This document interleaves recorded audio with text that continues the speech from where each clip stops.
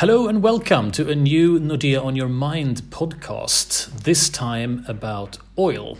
We have just released a new Nordea on Your Mind report titled Oil, Black Gold or Black Hole, according to our usual sense of drama. We have actually written about oil in Nordea on Your Mind once before, and that was 4 years ago, very, very early after we introduced the Nordea on Your Mind report. Now, Victor and Shirin and I have written about the topic again, and it felt quite natural to do so as the oil industry has been completely turned upside down in what can be described as an extremely eventful year, 2020, by first a brief oil price war, followed by the global COVID-19 pandemic, killing off oil demand. And all of this against the backdrop of the long trend we have seen for years now, not least really speeding up after the Paris Agreement of the end of 2015 to cap global warming, where sustainability has become a huge issue facing the fossil fuels industry and specifically oil. So lots going on, extremely interesting for us to explore. And given that it's a pretty big topic, I think we almost more or less need to start with the basics. I think, Shirin, if you want to just lay the groundwork a little bit for us in how does the oil industry work? What does it look like? Who are the big players? So even though oil has been around for a long time, it was first discovered 4,000 years ago. And due to lacking extraction techniques, it had very few applications of use. And as innovations has passed, we have a broader use of the oil. Today we use oil to fuel vehicles and aircrafts. And what's so special with oil is that it's a finite resource. And when it's gone, it will never come back. And Johan, in order to answer the oil dynamics, I would like to go into who consumes it, produce it, and where it's lying around, basically. So the main consumers are the US, China, and India, and it's not that surprising since they are countries with very high GDP. And the producers, or the main producers are the US, Saudi Arabia, and Russia. And lastly, we have the oil reserves that are mainly found in Venezuela, Saudi Arabia, Canada, Iran, Iraq, and Russia. And what these countries have in common, if you set Canada aside, of course, it is that they are very, very undemocratic, but are also members of the oil cartel OPEC.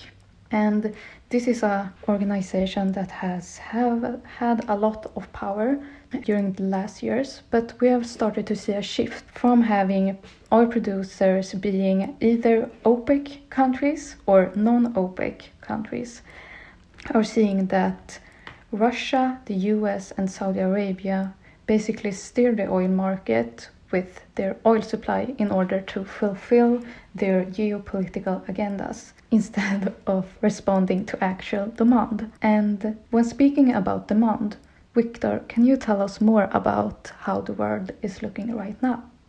It is a very interesting picture that you're painting there, Shirin, and I guess one of the kind of key things being right now, at least in the last maybe decade or so, is this power balance where oil as a commodity, of course, is governed somewhat by the demand and supply, but on the supply side there are a lot of factors which usually are quite hard to take into account, and typically also has a lot of impact on what happens in the oil market. So just as a brief kind of explanation of what has been going on in the oil market for the past 6 months or so, and what do we think will happen going forward. We can start off by trying to explain the mechanics of what is there that has been pushing the oil price down, and from that, what can we expect going forward? So right away, speaking of the lovely Russians and Saudi Arabians and Trump in the White House, when it comes to the oil price in the beginning of March, we had a price war which started creating an imbalance in the oil price. And then, as everyone knows and is most likely personally familiar with, we've had the huge shock in the oil market due to the COVID-19 pandemics. Because as you described there, Shirin, with the majority of oil or the majority of oil demand being found in the transport sector, so people driving cars or the freight industry, so trucks moving goods, for example, that is around 60% of oil demand. And if all of that suddenly stops and all of that suddenly more or less stands still, with people not being able to commute to work and people consuming less, then of course that's going to be a major hit to the oil market. And I guess that is what did happen, right? More or less from one day to the next in many places around the world, we people were unable to move around as we wanted.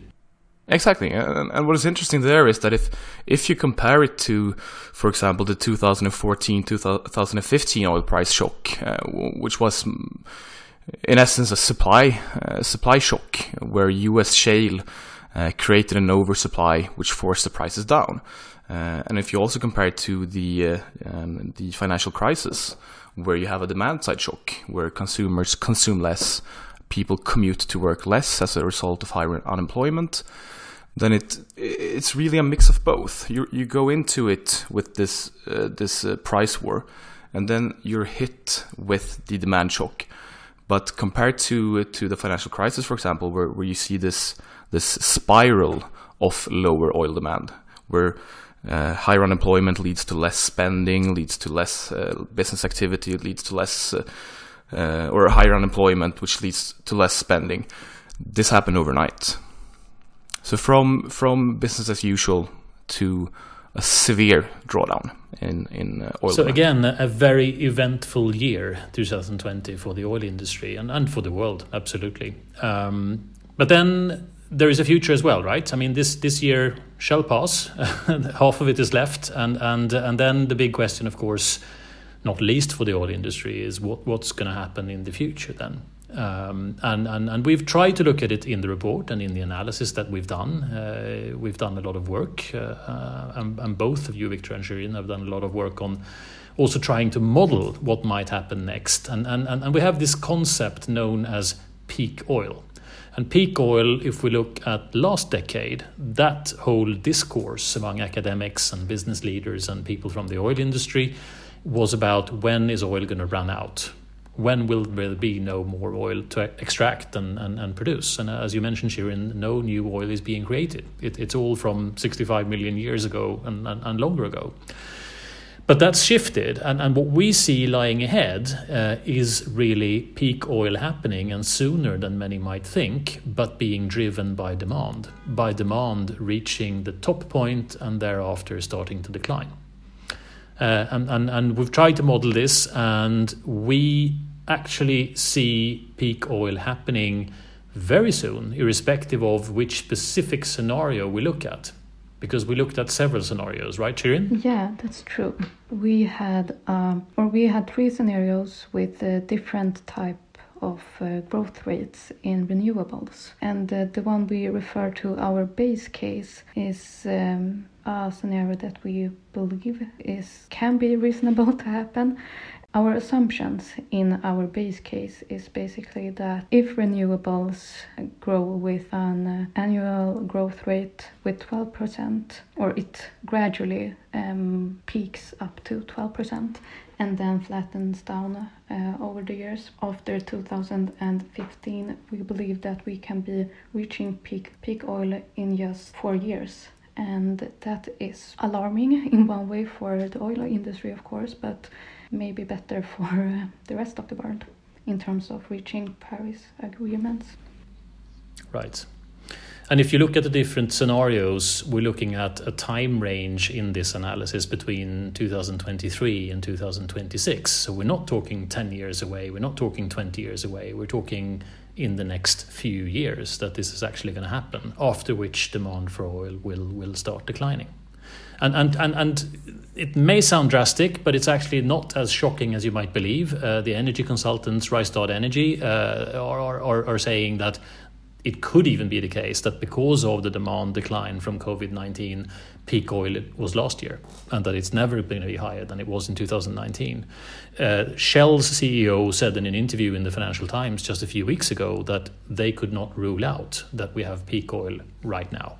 So nobody knows for sure, but it's not going to be, from what we can see today, that far away. And what's important to highlight is that the drivers for this are related to demand, and it's got to do with, on the one hand, consumer behavior and potential regulations, rules, legislation, making countries try to deliver on the targets set in the Paris Agreement from the end of 2015 to limit global warming, limit the global temperature increase to no more than maximum 2 and ideally 1.5 degrees higher than pre-industrialization times, and by technological development within renewables, meaning that they become more competitive compared with burning fossil fuels.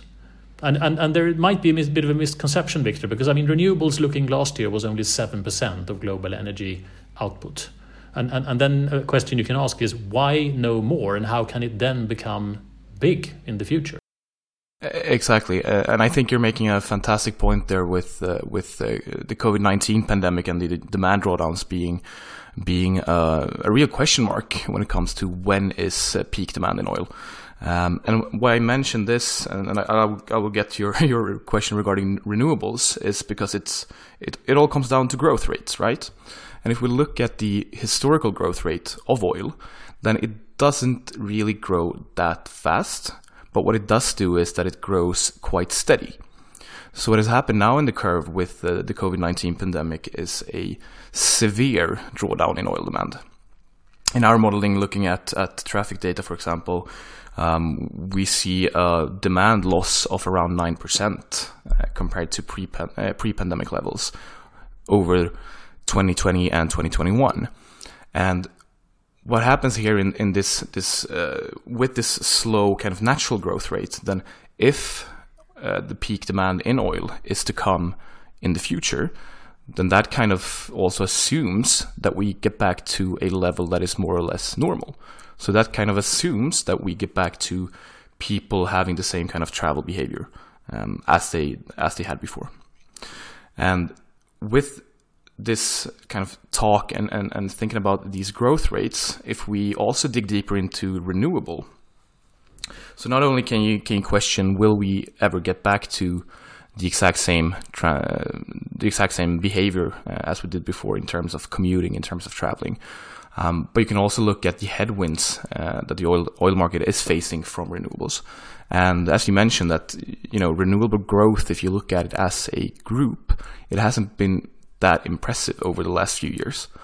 But the reason is that for that is it's simply mathematics. It's because the largest share of renewable energy, if you just bunch them together, that has been hydropower typically.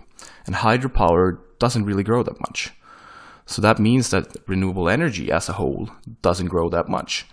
But if you split it up and look at wind power, you look at solar power, separate from the total group of renewables, so separate from wind power or hydropower, then what you see is that as these renewable energy types grow, then the growth rate for the entire renewables will increase rapidly. And this is also then the basis of our modeling for what may happen in the future. Because simply from the fact that wind and solar are growing so fast, the growth rate for renewables is set to approach some 20% per year or something in just less than 10 years. And to try and wrap it up by just illustrating the implications for the oil industry under the 3 scenarios that we have modeled. If you're an oil company and you make a living from producing and selling oil, the best case scenario, which is not consistent with the world delivering on the Paris Agreement targets, would be a pretty flat demand for the next 30 years. Whereas the base case scenario that you described, Shirin, would mean that in 2050 there is 25% less oil demand than today. And the worst case scenario, the ugly scenario from an oil company's point of view, would be that in 2050 you have 60% lower demand than today. And then to try and conclude, what does this mean from a corporate perspective? What if you're a player in the oil industry? What should you do when this is the kind of outlook that you face? High volatility, likely to stay in place from oil being used as a geopolitical weapon. A historically unprecedented demand shock from the COVID-19 pandemic that needs to be coped with and could lead to permanent behavioral change, less travel. And the whole sustainability issue, meaning that there is an extremely strong pressure, which we also think is likely to stay in place and maybe even accelerate, for trying to reduce CO2 emissions, which are inevitable if you burn oil. And if you're an oil company, there are three things that you need to consider, we think. First, you need to have a strategy for what are you going to look like post-peak oil.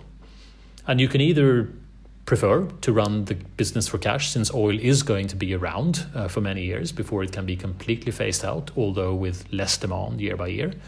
Or you might want to migrate into something else to develop renewable energy sources or become something different altogether. But you need to think through what's your strategy for what your business should be like post peak oil.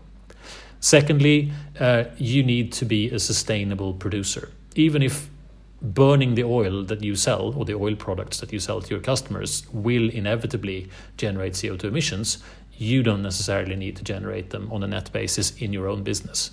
So if you can eliminate the CO2 emissions from producing the oil, that's of course a huge positive step. And we think that's going to be critical for oil companies going forward, to be sustainable oil companies. And finally, as an oil company, you also need to make sure that the business that you have is able to cope with this increased volatility that we have seen. And that means that your business has to be able to absorb these swings and have the ability to generate positive cash flows also at the periods of lower oil prices. You cannot have a business built on an assumed higher oil price because you cannot know how low the oil price will go or how long it's going to stay there in this new reality of the greater volatility than we have had historically.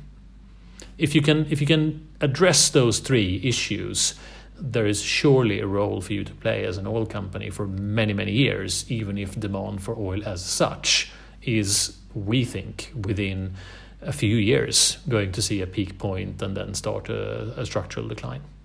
And if I can just add to your first point there, Johan, that in this modeling that we've done, you call them the good, the bad, and the ugly. What is really interesting is that the assumptions in all of them vary quite drastically, but they all result in a declining demand for oil within 3 or 4 years from each other. So even if you take the good case, then I guess you get, in our models, the demand peak in 2026. But if you take the ugly case, you get it in 2024 or 2023. So no matter how drastic you are in this, you still get this same kind of outcome in that oil demand is likely to start declining within a few years. It's not going to get back to the way it was before, and being prepared for that and having a strategy for coping with it is the way forward. It's been a pleasure, as always, to have this talk. Thank you all for listening. Look forward to coming back after the summer period, where we will look again at the COVID-19 pandemic and how it's affecting the economy and corporates. Thank you all.